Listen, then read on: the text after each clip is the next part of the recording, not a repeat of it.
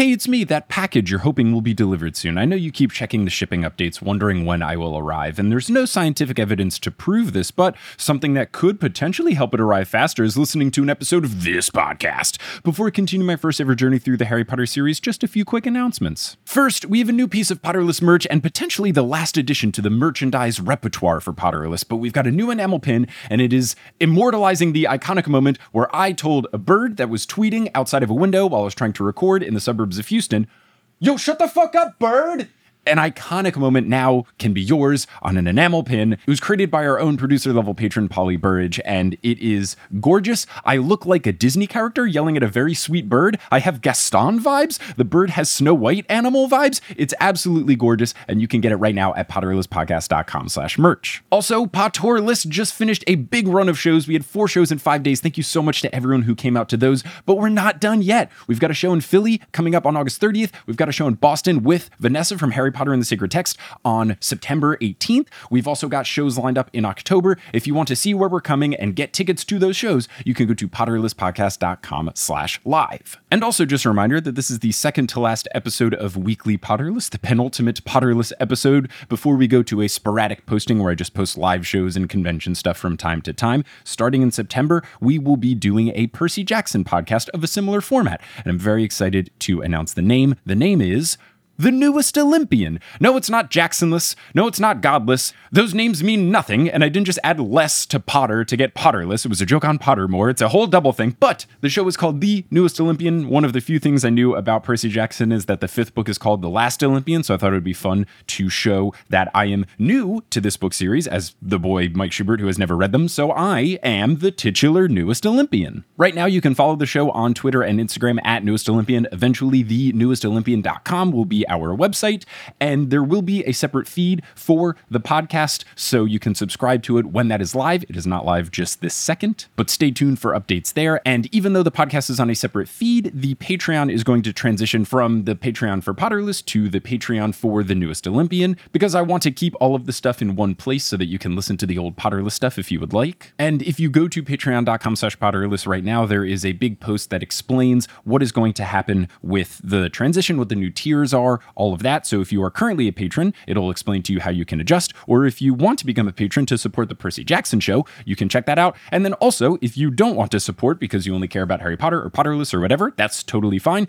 You have until September to pause, cancel, whatever to your pledge, because it is going to be a monthly Patreon, and I believe those charge at the beginning of the month now. I'm not 100% positive, but if you don't want to support it, get out before September starts. But yes, I'm very excited. I hope you all are as well. The Newest Olympian is going to be very good. We've already recorded some episodes, and I'm so stoked, and I cannot wait for you all to hear it. And speaking of things I'm stoked about, we have new folks supporting Potterless at patreon.com/Potterless. So shout out to Curiosities, Mika Jara, Cassandra Cannon, and Fine Tuning Nonsense. Shout out to Sarah Jansen, who upgraded to the producer level status, as well as our newest producer level patrons, Jasmine Laurie May, Carly Beck, Carolyn Hillebrand, and Moo Productions. They join the ranks of Vicky Christine, Aaron Clow, Marchismo Juan, Rosemary, Maria Lisa, Audra Eleanor, Nikita, Rachel, Alex, John Noel, Claire, Rory, Veronica, Lotta, Noah, Jennifer, Justin, Jacob, Maya, Polly, Zena, Harlan, Nikki, Kine, Sarah, Marta, Flor, Skyla, Edel, Professor Threat, Ellie, Michael, Kelly, Carrie, Connie, Jen, Nedry, Will, Marike, Ashton, Brittany, Phelan, The Meadows Family, Ginny, Heather, Kevin, Jarl, Peta, Callahan, Bella, Melanie, Rees, Joseph, Madison, Tonks, Sabrina, Sophia, Farzan, Melanie, Matt, Okamahime, Bony Pony, Kelsey, Rike, Taylor, Megan, Riley, Laurel, Erica, Kendra, Natanya, Yogan, Darcy, Sandra, Craig, Demi, Michelle, Henrique, Casey, Megan, Jack, Stain, Little, Ilaria, Gregory, Caw, Ribbon, Jack, Serenity, Haley, Sabrina, Jenny, Eileen, Annette, Hufflepuff, Brett, Mary, Artemis, Samantha, Nina, Tatiana, Karis, Vomit Spiders, Punkfish, Wire Warrior, Joe, Michael, Maya, Jasmine, Neely, Tate, Sam,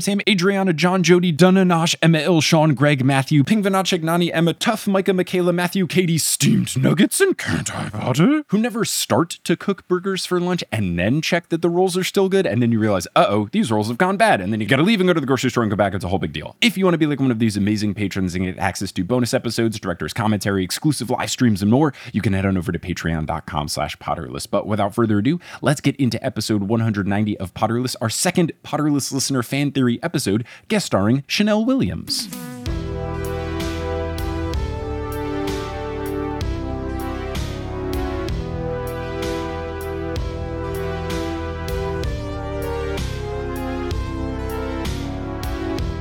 Hello, Internet, and welcome back to another episode of Potterless, the tale of a grown man who never read the Harry Potter series as a kid. He read them as an adult, and he did a whole bunch of other stuff afterwards, and now he's talking about fan theories with another wonderful Harry Potter creator. My name is Mike Schubert. I'm that grown man that didn't read the books, but now I am joined today by who other people have coined this term. She was clear to clarify she did not give herself this nickname, the Professor McGonagall of TikTok. It's Chanel Williams. Chanel, how's it going? Hello, I'm so excited to be here. I'm gassed. I'm very excited to have you. I have to say, and we were talking about this before recording, I get sent TikToks all of the time, various Harry Potter TikToks. And on principle, as a former Viner that is still bitter about it, I refuse to watch all of them until one person in particular showed me yours, and they prefaced it with, I know you ignore TikTok videos, but you have to watch these. And I did watch yours where you do an incredible McGonagall impression. And then I found out you were already following me on Instagram, and boom, here we are. Huzzah! It's fate. Do you know, it was actually in one of my TikToks, I called Thestrals bony ponies because I've always called them that since I was very, when they first came out, it was like, well, it's a bony pony. And everyone was like, oh my God, she listens to Potterless. She listens to Potterless. And I was like, I felt so bad because I was like, I don't know what that is. So I went out and I started listening. And I was like, this is it. I can get behind this. So yeah, it does. Great minds think alike, I think. Absolute destiny has brought us together in that we both identify Thestrals by their true name of bony bonies, which is perfect. So that was my question to you. Have you always been a Harry Potter fan? How did you get to the point now where you basically professionally imitate Maggie Smith on TikTok? Honestly, it's come out of nowhere. So I have always been a Harry Potter fan. I didn't really get a choice in the matter. The first book was read to me just before the first film was coming out. So I was about 7 and it was my bedtime story before I went to bed. And oh my gosh, when I tell you I was so into it, I was like, it's 4 p.m. I don't care. I need to go to bed. Read me this story. My great aunt used to read it to me every night in the voices. And I was like, I can't read it myself. I need her to do it because she does the voices. Yeah. So I didn't really get a choice in whether I was into Harry Potter. It was forced on me at 7 and I was like, yeah, I'm down with it. But it's so weird now because I'm an adult. I am 27 now. And then because of lockdown and everything, the world stopped and we had nothing to do. I started doing TikTok, randomly ended up on Potter TikTok, and it all just kind of went from there. Now Harry Potter is my daily life again. The nostalgia is real. I can't handle it. Have you always had the Maggie Smith accent in your back pocket, or was that a more recent development? Because it is truly phenomenal. Thank you so much. I did not know I could do it, and I'm kind of glad that I didn't know I could do it, or I would have been doing it my whole life. Oh, and you would have been insufferable. Yeah, I'm so glad I didn't know through university because I would have done it non-stop on a night out. Can you imagine? I can't even. But yeah, basically what happened is I joined TikTok and I was just doing random. I wasn't even doing Harry Potter stuff, just random lip syncs and cringy stuff. And as you do when you're trying out the app. And it was just as the Harry Potter accent challenge was going viral. And I watched a little video online and it was like, if you want to blow on TikTok, you take a trend and then you make it your own. So I was like, fine, I'm going to do the Harry Potter accent challenge, but nobody's doing the adults. Nobody's doing the teachers. I'm going to do that. And everyone was blowing up the comments. Your Professor McGonagall is so good. I was like, oh, is it? And I've been working on it since. I do think that it's gotten quite good now. Oh. 10 points to Gryffindor. It's so good. It's so good. Thank you. And I was always a Maggie Smith fan from when I was young. Maggie Smith's been my favourite actress for 20 years. So that's why I'm so good at the voice. People are like, what? How do you do the accent so well? But fun fact, Maggie Smith, she won her first Oscar for a film called The Prime of Miss Jean Brodie, which was about a Scottish teacher. Ah. And I loved that film so much. I watched it again and again and again. And Maggie Smith just recycled the exact same accent and voice for this film. So even though we only see 40 minutes of Professor McGonagall, I have watched hours and hours of Maggie Smith doing McGonagall, basically. So that's why I'm so good at it. You've been training for this day your entire life. Exactly. Well, I'm glad that we can have you on board. I'm glad that we can talk about these Harry Potter fan theories. So we've done an episode about it previously, but there were so many good ones that listeners called in and shared with me that I had to bring you in to do another one of these. So basically, I'm just going to lay out the fan theories that the listeners have provided, and we'll play the audio from them, and then you and I will just talk about if we think they are legit, if we believe them, talk it through. There's no real rough structure here. We just got a bunch of fun things. We'll talk about them and boom. Sound good? Okay. So the first fan theory that I have comes from Samantha. Hello, I'm Samantha from Minnesota. A fan theory I've heard is that Hermione actually obliviated her parents much earlier than Book 7. The theory is that she obliviated them when she went home at the end of Book 4 after Voldemort returned. She spends almost all of the summer vacations of Books 5 and 6 with the Weasleys, as well as Christmas of Book 5. I remember even as a kid thinking how weird it was that she never spent time with her family. Fan theory is that she actually did it earlier in time. Maybe she was embarrassed by it or whatever, and instead of the reasoning being, we're going to be escaping and I need to obliviate my parents, it was, Voldemort's back and I'm afraid for my parents. I don't know if I think this actually happened, but I think it's a fun interpretation as a different reason to try to protect her family. Yeah, definitely. I was away from the Potterverse for so long. I was busy being an adult and working and everything. So a lot of these I haven't actually heard. I've not heard that one. I quite like it. I personally don't prescribe to it, but I think it's a really interesting take. Mm-hmm. I mean, it kind of makes it slightly less sad. Right. If she obliviated them then, and then spent all the time away from, at least they didn't know and all of that stuff. Whereas if they've just been having all of these years where Hermione just doesn't come home. And I think there's already such a sad kind of dyad when you look at Muggle-born students who go away to Hogwarts and their parents just miss out on so much of their lives. But I suppose it's the same with any child who goes to boarding school. Yeah, they miss out on a lot of their lives for sure. It's not even just the boarding school thing. You think about what happens after they graduate. It's just they are fully invested in the wizarding world where they're completely secret and separate. So it wouldn't just stop there. It's not like Hermione graduates and then, oh yeah, now I'm back with my parents. It's just the rest of her life. And her parents had no idea. She's Muggle-born. She turns 10 or 11 whenever she gets the owl. And they say, oh, your daughter's a witch, and also you're never going to see her again. Exactly. It's like kidnapping, and they don't understand any of the stuff that's going on. I mean, she can come home and explain as much as she can, but it's such an alien world. She's going to get a job, likely, in the wizarding world. But I think there's so much about Muggle-born students, just going back to live in the Muggle world, but with magic. That would be quite sick. But yeah, as for the fan theory, I think that's so interesting. I'm just stewing on it, I think. Yeah, like you said, it does make it less sad because it's more about protecting her parents and less about doing it for herself, because really in book 7, when she actually does it, it's because she doesn't want her parents to get interrogated and then they find out where she is. Yeah. Whereas in book 4, it's we just got to get my parents to Australia because clearly Voldemort's not going to go all the way there. He's way too lazy to go down under.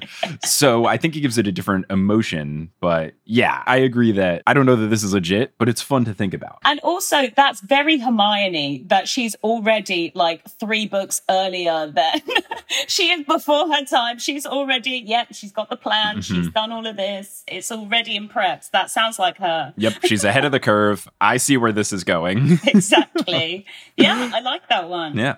Okay, so the next one comes from Louisa. Hi, Mike and Mike's guest. My theory is that Neville is left-handed, which is why he's so inadept at magic. In the movies, you can see Neville using his left hand as his dominant hand a number of times, and this would make sense because perhaps in the wizarding world, broomsticks are made by default for right-handed people, like scissors in the Muggle world, which would make them harder for him to use. And also, since he had a hand-me-down wand, perhaps that was made for a right-handed person too. So this is one that I've heard before, but not in this particular way. I think this theory is really interesting. I have no idea if there is handedness involved in wands. I know there is still the classic, the wand chooses the wizard. I do think it is just part of the book, not even a fan theory, that's why Neville was bad, because he was using the hand-me-down wand. Once he gets his own, he's better.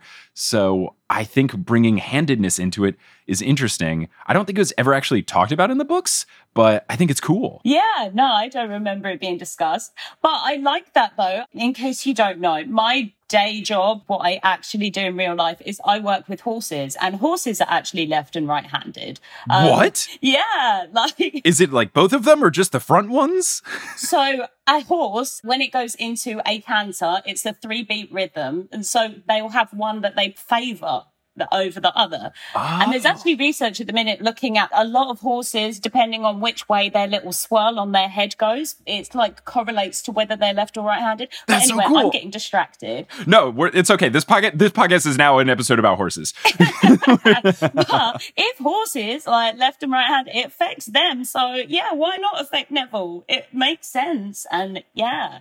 No, I've never thought about it. It also comes up, I'm a big basketball fan, and a thing that comes up in basketball a lot, at least a recent development, is there are some players where they, in their daily lives, use, say, their left hand, for example, but when they actually shoot the basketball, they use their right hand, or vice versa. And I've never thought of someone doing that. I'm right hand dominant. I use my right hand to shoot the basketball.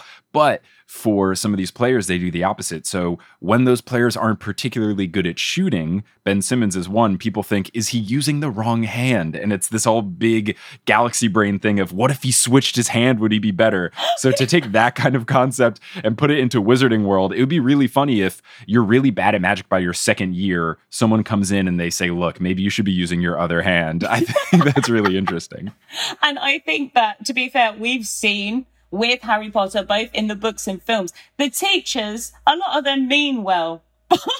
They ain't that great. They're not good at picking up stuff. Like, where is the therapy for these kids? Like, who's actually paying attention to them? So It would not surprise me. Would not surprise me at all. Also, I've been watching a lot of Ted Lasso, and in the iconic dart scene where he hustles the guy, he's playing darts with his right hand and he's doing really well. And then before they start, he says, oh, I forgot I was left-handed. And then he's really good. That could be very fun in a duel where you're holding someone off with your right hand and they're really struggling. And then you go, oh, my bad, I'm actually left-handed. Avada Kedavra. And then game over. Just drop him like that. Whoops. Yeah, no, I like that. So I think handedness should come into play. I think it would be very, very fun. Oh, 100%. And since Dueling Club was taught by Lockhart, so he's definitely not worried about that. He's like, I'm right-handed and everything's all about me. So you're right. He's not going to be there looking out for which hand is most dominant in it. Nah. Not at all. Not at all. Okay, so this next one, I'm excited because you do this incredible McGonagall voice. This one's about Quidditch. McGonagall's obviously got those ties there. Yeah. So here is the theory. This is about Quidditch, and the theory is that the number of goals scored by a team influences the difficulty for their seeker to catch the snitch. So the more points a team has, the easier it gets for their seeker to catch it. This makes the other players besides the seeker important for the game, because if they don't score, it's almost impossible for their seeker to catch the snitch. And this is weirdly how it works in the Quidditch video game, which is very fun. So that would make the point scoring actually make sense, because one of my big gripes with it is the 150 points is absurd. So I like this theory because it makes scoring points matter. The 150 versus 10 thing is absolutely absurd. Yeah. So if there was some sort of advantage where you didn't have to score 16 quaffle goals for the points to matter, if that made the magic of the snitch come towards you, I actually would really like it, and I think it would improve this very flawed sport that I hate. Well, I think that's the thing, isn't it? Like, when you were saying it, it's like, well, at least in that case, the sport somehow makes sense. Can you imagine playing a sport and you're not the seeker? You literally mean nothing to anyone. No. It's such a massive point score for the snitch. It's literally like the other players don't mean anything. They're just the distraction while the real important person is doing something. So for the sake of team players, I love that theory. Like, yeah, sold. I think it works well if I was a player on the team, especially if I was a chaser. It would give me more motivation to try really hard, because then even there should be a difference between your team having 50 points or 100 points. You don't have to get all the way up to 160, because that's what's absurd about the big disparity in the points between the two is if you have scored 12 goals with the quaffle, that's cool and all, but if the other team catches the snitch, it means nothing. And it's the same difference as if you scored 2. So at least it gives some sort of incentive for incremental success and not it's either 16 or nothing. Yeah, exactly. 100%. Because you would just, if that was the case, you would just have to have a really good seeker. It doesn't really matter about the rest. So you would just pump funds into training your seeker and having the best broom for the seeker and all of this stuff. All of the rest people, it's like, it doesn't care. We can have Neville on the team. It don't matter. As long as we have a good seeker. I like the thought of having so much attention given towards the seeker. The seeker has their own coach. They have their own personal masseuse. They have their own locker room. Everything is catered to the seeker. And then, oh yeah, the other team, I guess, exists also. I suppose it adds to, I love the scene in the first film where McGonagall sees Harry on that broom for the first time, and really she should discipline him. Like, Hooch literally said, you're going to be expelled. McGonagall sees him out the window and she's like, yeah! Goes running down. In my headcanon, she runs down. She's like jumping Phileas on the way. She gets down there like, Potter, come with me. All of this stuff. And then she just doesn't care. She waltzes in. Can I borrow wood? Like, I don't care, Quirrell. I don't care about your lesson. I don't care about his education. All of this. But it makes sense because the seeker is so important. And if the Gryffindor Quidditch team has no seeker, Gryffindor has no Quidditch team. So exactly. I know that's a big theory of Binge Mode, which is another Harry Potter podcast. I believe their theory is that McGonagall bets on the Gryffindor Quidditch team, so she has a financially vested interest in their success, not just a bragging rights perspective interest. So I think if you combine that theory with the thought of McGonagall's actions there, it makes sense. It makes a whole lot of sense. Exactly. In my TikToks as well, I talk about McGonagall's underground Quidditch betting ring. That's another one. But I think that was from that. But is it McGonagall? Wait, no, Minerva McGallions McGonagall. Oh my gosh, I can't say it. Yeah, they call her McGallions, which is pretty fun. So I like that a lot, yeah. I think the woman is obviously quite rich. I know we're going off on a tangent now, but how long have they worked at Hogwarts? I feel like the Hogwarts wage is pretty decent. They don't have to pay for accommodation while they're there. They don't have to pay for food. She's just saving up her money. I mean, she got Harry that broom, and I looked at comparing it to Muggle money. That weren't cheap. So girls obviously got money, and I think she definitely got it from a Quidditch betting ring. I think it would make sense. It's either money or she's gotten to a point where she is so comfortable financially that money doesn't really matter. So what she cares most about is being able to shove her team's success in the faces of those she despises, Snape, whoever it is, and money is no object to her anymore. She wants something that you can't buy, which is glory, and she wants to make sure Gryffindor has that glory. Have you read her backstory about the reason why she always wants to thrash Slytherin at Quidditch? I have not, because I was going to cover that stuff on Potterless, and then there were choices made by the person that wrote that backstory, so I decided not to do that. But what is the backstory? So it's funny, and I'm going to go into it because I have this amazing AU that I love. So I'll tell you that at the end. So Professor McGonagall was actually an incredible Quidditch player when she was at school. The last game for the Quidditch final, like between Slytherin and Gryffindor, she got injured and she couldn't play Quidditch anymore, and they lost the game because she got fouled really badly by Slytherin, and that's why she wants to thrash them. That's why it's ingrained into her. But I have this fabulous AU where that never happened, and she went on to be a professional Quidditch player, but because she wasn't at Hogwarts, everyone dies. Yes, I love it. Because if McGonagall wasn't there keeping Albus under wraps, that school would be a pile of rubble. 100%, 100%. McGonagall is like Leo McGarry in The West Wing, where, yeah, you've got Dumbledore as President Bartlett. He's the face of the organization. He's calling all the shots, but who's really keeping the ship together? It's Leo. And then, of course, eventually CJ. But there's always that person behind the scenes that's actually running the tight ship, and that's McGonagall for sure. As soon as she became headmistress, everything it fell into place. They were like, it's never run this well. But anyway, back to the theories, because I'm just taking it off on McGonagall tangents. I love it, right? But yeah, I mean, I think the theory for incremental assistance towards snitch catching, I think it makes sense. It would help the players have a purpose. It could also help if you didn't have an amazing seeker like Harry Potter. It would help make their lives a little bit easier. I think it makes the sport work a lot better. So yeah, I like that idea. No, I'm sold as well. Very good theory. So this next one comes from Robert Clark. Hello, Rob. Slytherin, not racist. My fan theory is all about Salazar Slytherin. My fan theory, Salazar Slytherin did nothing wrong. Back in that time, wizards and witches were being persecuted and executed just for existing. Salazar didn't want those types of people in the school in case they gave away the school's locations and tried to take them down from where they were learning, and they were delicate and fragile as children. So my theory is Salazar did nothing wrong. He put the Slytherin monster in there in case when he was kicked out, they did uprise and they had a backup plan to fight them back off. Thank you very much. So I, in the past, have been very strongly that Salazar Slytherin seems like a very close-minded, racist, prejudiced dude. I would have to dive a bit more into everything going on in the past, but I feel like this is still not, like, I can see the argument here, but also part of me thinks that Salazar Slytherin is just a close-minded, crotchety old man. Yeah, I'm of a similar vein, but I really like it when a well-written villain, you can understand kind of where they're coming from. And I think that gives it real depth.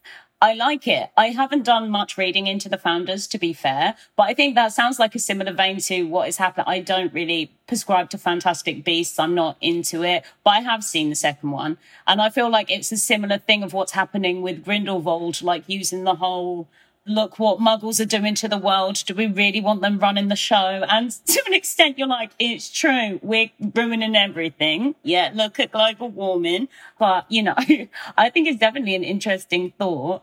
And yeah, back in the day, you didn't have to, what was I reading the other day?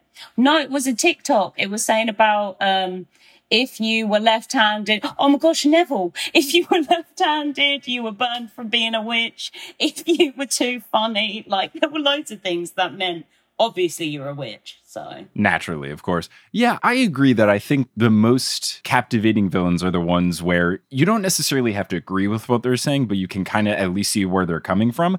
I actually think that's what makes Grindelwald a bad villain, because in the second movie, it's just not really clear what his deal is, except for just vague hatred of muggles. It doesn't really seem clear exactly why or what his point is or where he's going with all of this hatred, but he's got it. And I think it's something that when I watched Black Panther, I thought Killmonger was a very compelling villain, because I don't necessarily agree with the way in which he was going about what he was trying to do, but he had a point, at least in some regards. So I think if you take this theory as true, it doesn't necessarily have to be a way to completely redeem Salazar Slytherin. So maybe it's not Salazar Slytherin did nothing wrong, but maybe it's Salazar Slytherin had his head somewhat in the right place, but the way in which he went about it was prejudiced and bad and not an accepting way to do so. And maybe not a way that you set up a school, but he had some sort of good intentions, just not done very well and not completely holistic good intentions. I think I find, particularly with this fandom, and it's an incredible fandom because people are so passionate and they have so many strong feelings, but I do find that there's an awful lot of a character is either good or bad, or they are redeemed and they are there. But I think, you know, it's so much more fun to have everyone just be great. Nobody is 100% good. No one's 100% bad. It's depth. And I think that this theory definitely adds depth. I like it. Yeah, it's funny because on this podcast, I can be a bit hyperbolic by saying that things are either so good or the worst, and I usually take a side. But yes, in truth, a lot of the characters are complex. I do think some characters aren't as complex as people like to think they are, like Snape. But I think that was something interesting about Dumbledore is for the whole book series, you think this dude is perfect. You think this guy's great. And then as it goes on, there's more and more eyebrow raising of, I don't know about this guy. And then eventually you learn he's not perfect and he has flaws. And I thought that was well done. I don't think the Snape one was done enough in the redeeming. I think it was a little bit too little too late kind of thing. But I agree. Having great characters is fun. They don't have to be one or the other.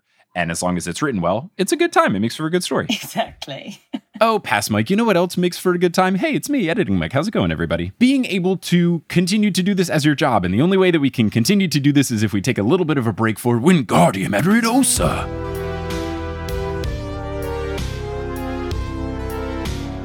Today's episode is brought to you by another podcast that I've created, Modern Muckraker. If you enjoy podcasts that I make, but you want something a little bit different, you might enjoy Modern Muckraker. Modern Muckraker is a scripted show that I created with a wonderful team where I play the role of an investigative journalist who believes that he is completing the world's most important research, but in actuality, the questions that he is answering are things such as, when should Spider-Man take the subway instead of web swinging? This will sound like you're listening to one of those profound podcasts from reputable news sources, but inherently the questions that we are answering are very silly, but the experts that we talk to in order to answer these questions are very real. It's a fun time. The sound design is fantastic. I am very biased, but I think it's a great podcast. I think you'll think so as well. If you want to listen to it, you can search for Modern Muckraker wherever you get your podcasts, or you can go to our website, modernmuck.com. And now you'll hear words from a few sponsors who make it feasible for me to be a full-time podcaster. Some of these ads will be read by me, others of them won't. The ones that aren't are inserted locally, so if you live internationally, don't be surprised if you hear an ad in your country's native language. And once those ads are complete, we'll get back to this episode of Potterless. This episode of Potterless is brought to you by Arena Club. Now, if you listen to this podcast, it should be no secret that I am both a sports nerd and more of a traditional nerd. And when you think of these two types of nerddom, there's one thing that links them together, and that is card collecting. Whether you are looking to buy, trade, sell, or display a card collection of sports cards or Pokemon cards, you should check out Arena Club. ArenaClub.com is the place where you can do all of these things. I have recently made a purchase on the marketplace. I got Lieutenant Surge's Raichu, which is my favorite Pokemon, and I didn't even know that there was a Lieutenant Surge version of the Raichu. So that is a card that I now have, and it's not just some digital thing. I can have this card physically mailed to me. So there's a bunch of cool stuff you can do with Arena Club, including their slab packs. If you have ever done any sort of card collecting, you know that ripping packs or repacks can be a zero transparency type of thing where you're just hoping you get some sort of cool card. But what's nice about the slab packs with Arena Club is that you have full transparency. You see what available cards are there, what your percentage of getting them is, what the gradings are. So it is not a complete black box. You're going into this knowing what cards you might get. And I've been using Arena Club, and it's pretty cool. It's very easy for me to look up different cards. I can favorite them, see what I want, and then whenever I want them shipped to me, I can get them shipped to me, and then I'll have the physical versions of them. Right now, you can get 10% off your first purchase by going to arenaclub.com/potterless. Wow, that is a wild offer. 10% off a $400 slab pack is $40 right there. Anyways, that's arenaclub.com/potterless for 10% off your first purchase. So if you want to collect some cards or rip open some packs in a more transparent way, whether you're a sports nerd or a Pokemon nerd or all sorts of nerds like me, you can use Arena Club today. Seeking the truth never gets old. Introducing June's Journey, the free-to-play mobile game that will immerse you in a thrilling murder mystery.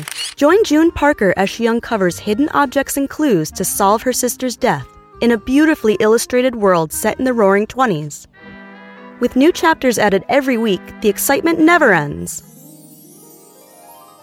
Download June's Journey now on your Android or iOS device, or play on PC through Facebook Games.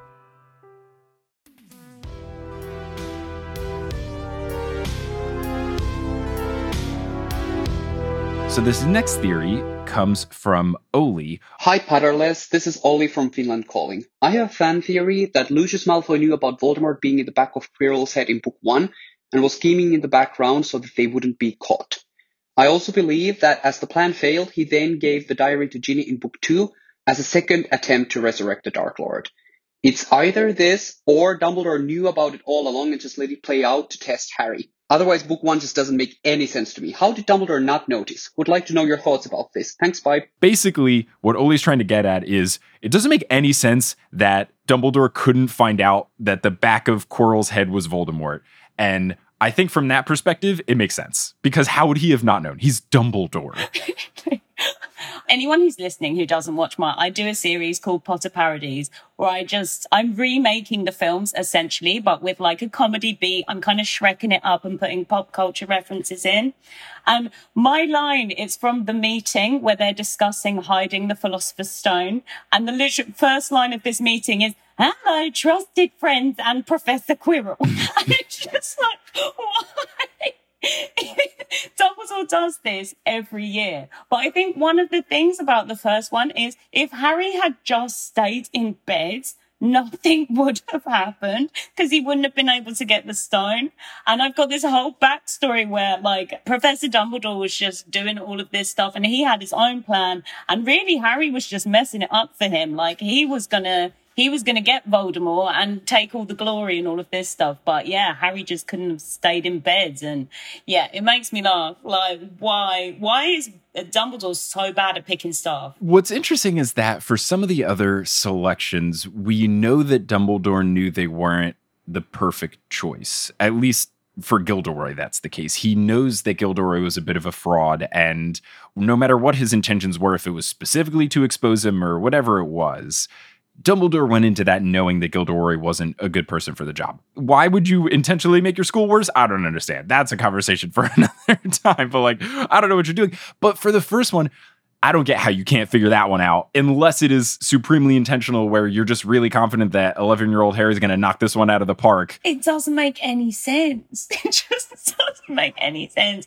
But as for the theory, were there any clues in I can't remember. I don't think we meet Lucius in the first book. I re-listened to the audiobook recently and I don't remember us meeting him. I feel like we didn't meet him until the second. So I don't know as for him helping him, because I feel like when Voldemort gets his body back in the fourth one and he's like, where were you, Lucius? Where were you? And I feel like if he was helping, then he helps in the second one. I don't know. I'm so confused by this theory, actually, now that I think about it. I'm trying to see. I think I have the books on PDF. Yeah, here we go. I'm going to open my very legal copy of Harry Potter Book 1.pdf, and I'm going to search for Lucius and see what shows up. No results found. He's not in the first book at all. Yeah, he's not in the first one. So that's why I was like, am I missing a part? Was there a clue? Yeah. Maybe he was working behind the scenes with the governors and stuff. I guess he wasn't even mentioned, but wow. I guess we've cracked the case in this fan theory. Sorry, Oli. Oh, no. So yeah, maybe this theory doesn't work for the perspective of Lucius being in the first book, since apparently he wasn't, at least according to Control F and your memory. But the second part of what Oli said, I do think is legit, because Dumbledore is a good wizard. He's supposed to be the strongest, most powerful wizard, aside from Voldemort, potentially stronger than Voldemort. How do you not know? Especially when you know that Horcruxes are a thing, and you also have a teacher that is just conspicuously wearing a turban all of the time. Like, would it not at least come up in conversation? I don't know. Correct me if I'm wrong, because I try to defend myself so much because I get called out for my lore all the time, because it's been a long time since I've read the books. I've read the books so many times, but that was when I was a kid, and then I had 10 or more years where I didn't read them, and I'm going through the audiobooks again so that my Potter parodies can have things from the books that weren't in the films. But sometimes it's a little shaky. But isn't the point that Quirrell, he becomes this poor, stuttering Professor Quirrell as a point, like, so that no one would suspect him? I didn't know that it was an intentional choice. I thought he was just super nervous because he had Voldemort in the back of his head. Yeah. I don't know if it's him trying to be like, oh, if I act all nervous, people won't suspect that I'm actually evil. I think it was more of just dude was freaked out that he had death in the back of his head. Because I was thinking about it and I was like, surely this guy, he's not that old. Surely they'd remember that he didn't have a star. I don't know.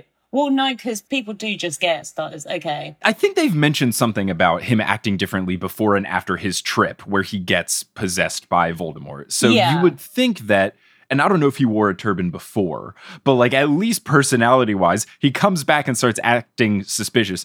Maybe Dumbledore does some sort of spell to just check, let's see whether or not the Dark Lord incarnate is taking refuge in the back of your head. Feels like a good security measure for professors at your school. Just check everyone. In book 4 too, like, how do you not find out that Barty Crouch Jr. is disguised as Mad-Eye Moody? Like, you gotta have some sort of security measures in the school. This is a school where children learn to do magic. You don't have any sort of stuff like they've got at Gringotts where you can figure out if someone's using some sort of charm or spell or potion.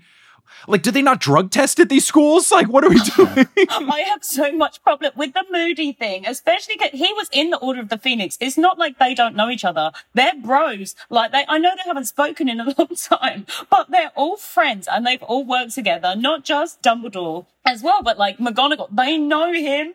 He's friends with them. And how do they just not know? And also, I don't know if I should take it to a weird place. Let's get weird. I've talked about this on my TikTok as well. The fact that he has a magical eye that can see through clothes, I feel like you can definitely do like more check-in than normal. You should like make sure. Yeah. Because he looks through Harry's clothes and we know that he does that from the fourth book. Not good, not good. Going to your previous point, though, so that I have a segue out of this yikes moment, is I think what the fourth book really is a testament to the acting prowess of Barty Crouch Jr. Because Russell Crowe, move over. Daniel Day-Lewis, move over. The new best method actor of all time is Barty Crouch Jr. because he was dedicated to that role. He fooled the people closest to Mad-Eye Moody. And I don't know how he did it. I don't know if he found his diary. I don't know how you study the craft of Mad-Eye Moody, but this dude put in the work, put in the hours, perfected everything. I feel like I really want to read Mad-Eye's diary because he's so paranoid and everything. I feel like it would be a riot reading that diary, especially because in the second film where they use Polyjuice Potion, their voices stay the same. The movie messes it up. Yeah. In the books, your voice does change, yeah. Okay, that's fine then. Yeah, if you had to do an accent on top of all of it, my goodness. It makes me laugh though, because I'd be able to take McGonagall Polyjuice Potion from the film and nobody would know. They would not know. I'd get away with it. Mm-hmm. Yeah, you could definitely get away with it for sure. You have the skills. Okay, so the next fan theory that we have comes from Maya and David. Hi, Mike. This is Maya and David. We had a fan theory we wanted to share about Harry and the Dementors.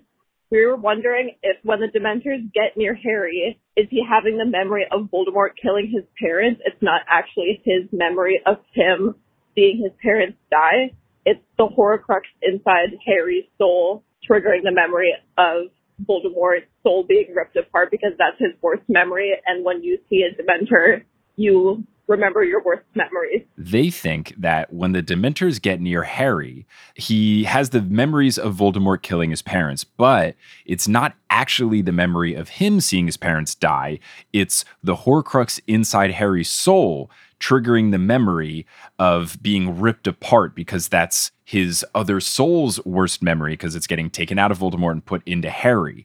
So I think this theory could make a little sense just because one thing that always was strange to me about Harry seeing this vision is that I can't remember any memories before I was 3 years old. Like the oldest thing that I can remember, I think it was on my 4th birthday, and my mom informed me, hey, it's your birthday. How do you feel? Do you feel any different being 4? And I'm pretty sure I said, no, I think I'm fine being 3. And I just wanted to just stay 3 because I was content at age 3. I didn't need to go up a year. I felt okay. I love that. I can't remember anything as an infant, so for Harry to remember it feels a bit extreme. For the Voldemort soul thing, it could make more sense because Voldemort would have lived a life by then, so he's old enough to retain memories. So for the memory actually to be the other part of his soul, I think it could work. I was with it until it went into like it being the Horcrux's worst memory, because I've always thought that he remembers that because Voldemort remembers that, and he's got that piece of Voldemort within him. And so that's why he had recollections of that. Because same, I can't remember anything from before. I think my earliest memory is 3.5. Yeah, so I always thought that the memory did belong to the Horcrux, but it was the Horcrux's. It's just because it was Voldemort's memory and it's like a bit of Voldemort. But it would be like, oh, that poor ugly, I think in Potter Parodies I call it a grotty baby or something, like a right munter of a baby, that little Voldemort Horcrux thing. But yeah, that makes me kind of sad for it, that it was like, oh, I'm all alone. I've been ripped away.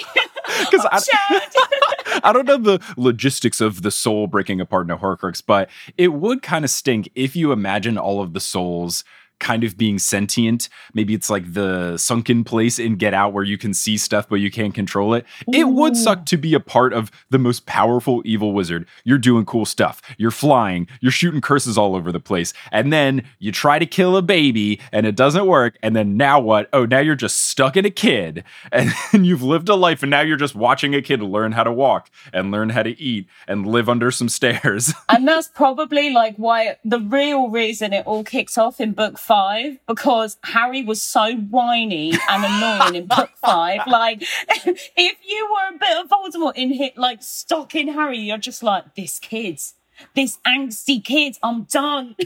This makes a very fun fan theory where actually the soul inside of Harry turned on Voldemort because just couldn't deal with Harry, wanted to be put out of its misery, and that soul inside Harry started kicking everything into gear. That's how Harry kept seeing Voldemort's visions. It was all actually the soul inside Harry that was like, I gotta get out of here.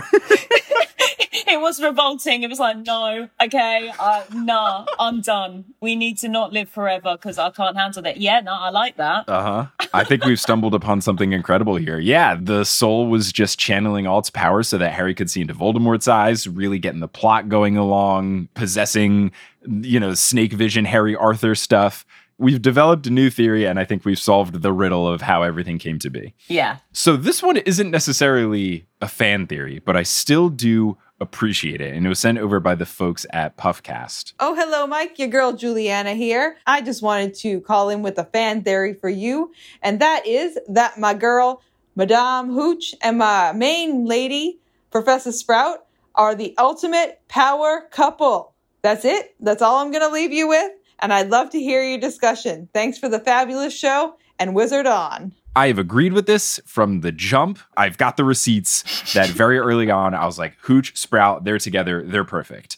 Do you agree with them as the power couple? Do you think that they are with other people? Because in my brain, they're happily married and they love each other very much. I've got to admit something now that I'm very embarrassed about. I've told people, so it's not an exclusive, but when I was 10, my one true ship was McGonagall and Dumbledore. They were like my magical grandparents. Okay. I loved it. I was all about it. And then I'm embarrassed to tell you, I cried when JK said that Dumbledore was gay, because at that time we still cared about what she thought. So when she said he was gay, I was like, oh, well, that locks off my one true ship. I was crying. I was like, does Minerva know? She's going to be heartbroken. All of this stuff. Like, wow, what are we going to do? But as I have grown up, and I think just my understanding of sexuality and understanding of the lack of representation that we had in the books, I'm so supportive of couples like this. And I know that it's very popular. Poppy and McGonagall are with the ship name Popscotch, which I think I haven't heard that. Alison Nepentiev came up with that one, and I was like, that is perfect. I love it. That would be Madame Pomfrey and Professor McGonagall? Yeah, Popscotch. That's good. That's a really good one. I really do think that Madame Pomfrey is one of the most underrated characters in the entire story. I've said it many times on the podcast that that's got to be the most challenging medical related job, because you got a bunch of wizard kids not knowing what the hell they're doing and shooting spells all over the place. And I do think it's a shame that we don't get enough of her backstory. And weirdly, it is why I enjoyed, when I was playing it more frequently, the Harry Potter Hogwarts Mystery iPhone game, because Madame Pomfrey actually has a semi big role in it. You do a lot of different things where you get to meet her and talk more with her. Oh, nice. I think she's incredibly fascinating. And I think she's really, obviously very powerful. And she, much like McGonagall, I think Pomfrey really doesn't put up with people's crap. She really has no patience for people that are messing up her hospital wing or not listening to her, or people trying to get in the way like Lockhart. And I feel like that energy really vibes with McGonagall a whole heck of a lot. I think they're a really good pairing. Yeah, well, I think Poppy throws the Minister of Magic out of the hospital wing at one point in one of the books. Incredible. Swear. She's literally like, get out. And I know. So I'm pretty sure. But yeah, I mean, I didn't even realize, and I definitely don't ship McGonagall and Dumbledore anymore. I'm like, no, my girl deserves better than Dumbledore. But Pomona and Hooch, which is who we were talking about at first. I used to read a lot of fan fictions when I was younger, and they were all like Harry being raised by his Hogwarts family. So like he was there with Aunt Pomona and Uncle Phileas and all of this stuff. And Pomona was always with Phileas in those. So it was default to me, but they're a dreadful couple. So I'm glad that that is undefaulted. I think that Hooch and Pomona are a much better couple. Yeah, because it seems like Hooch is... I mean, the hair alone makes it feel like she's more high energy.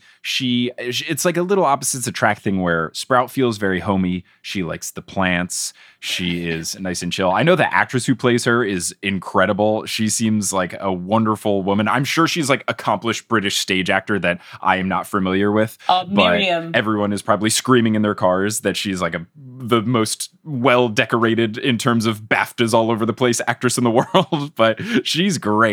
Miriam Margolyes is incredible. And I don't know if you know this, but they actually had to keep her separate from the kids because she tells the most inappropriate stories. And she's so funny. If you've got spare time, look up Miriam Margolyes in any interview. Okay. Miriam Margolyes' interviews with Graham Norton. She tells the most graphic stories. And you're just like, wow. My childhood is ruined, but great.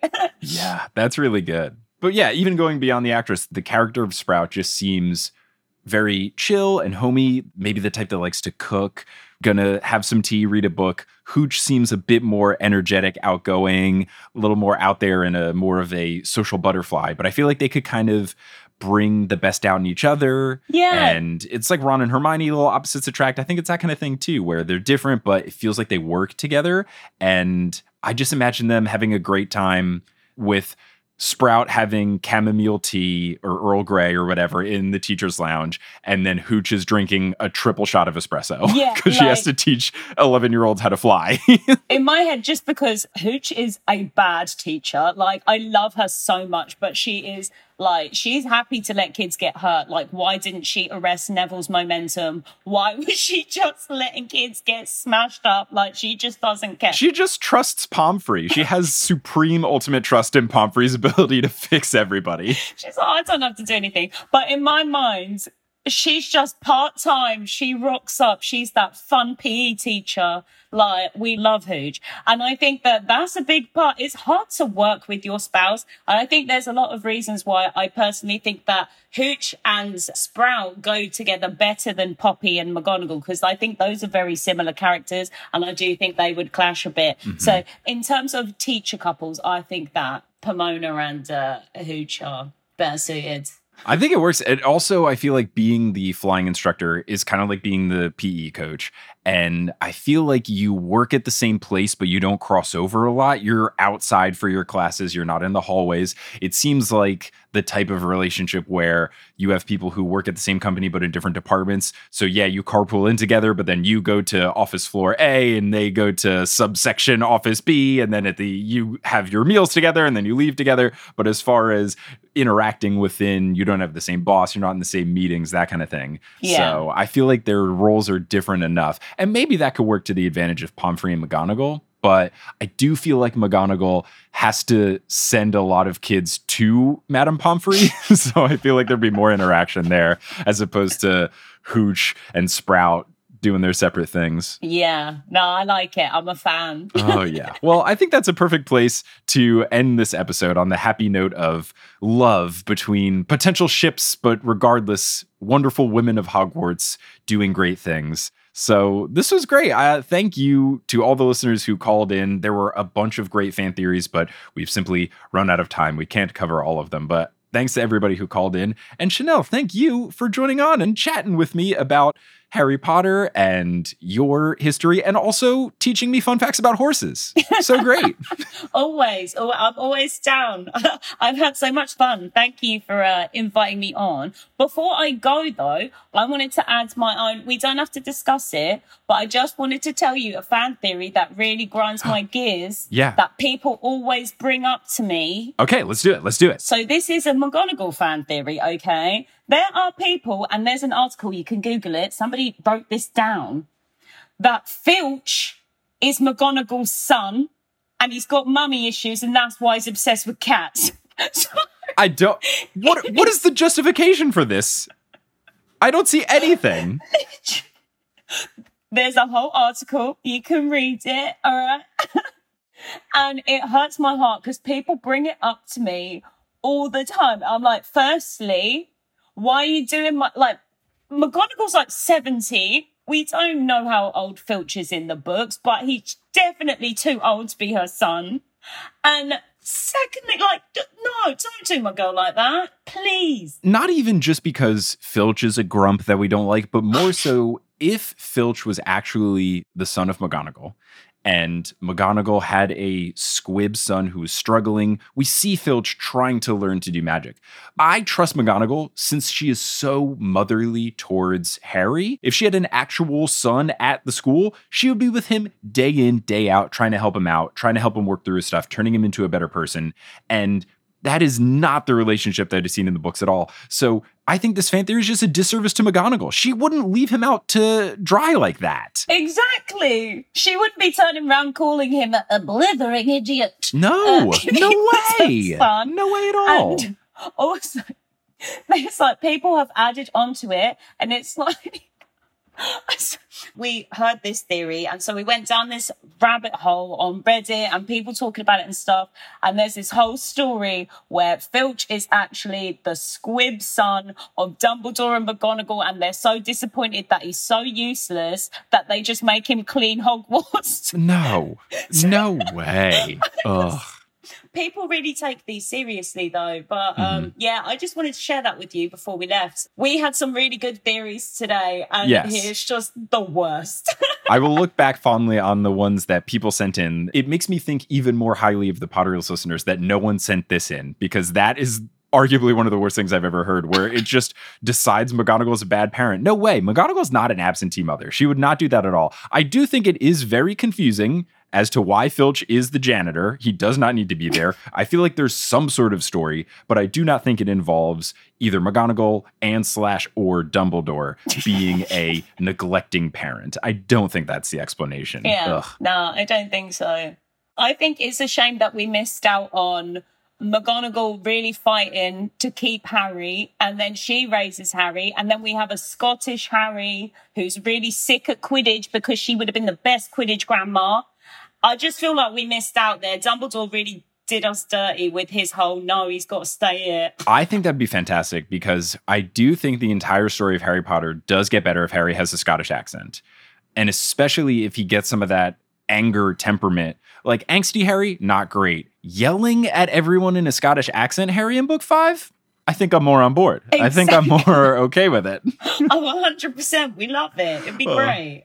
I also really do like the thought of McGonagall being one of those really intense coaches, especially after watching the Olympics a lot recently, where so many of the coaches are the parents of the athletes. Yeah. I can just imagine McGonagall. Harry's 4 years old. He can finally fly on a broom, and she's having him do the equivalent of wind sprints, but on a broom. Yes.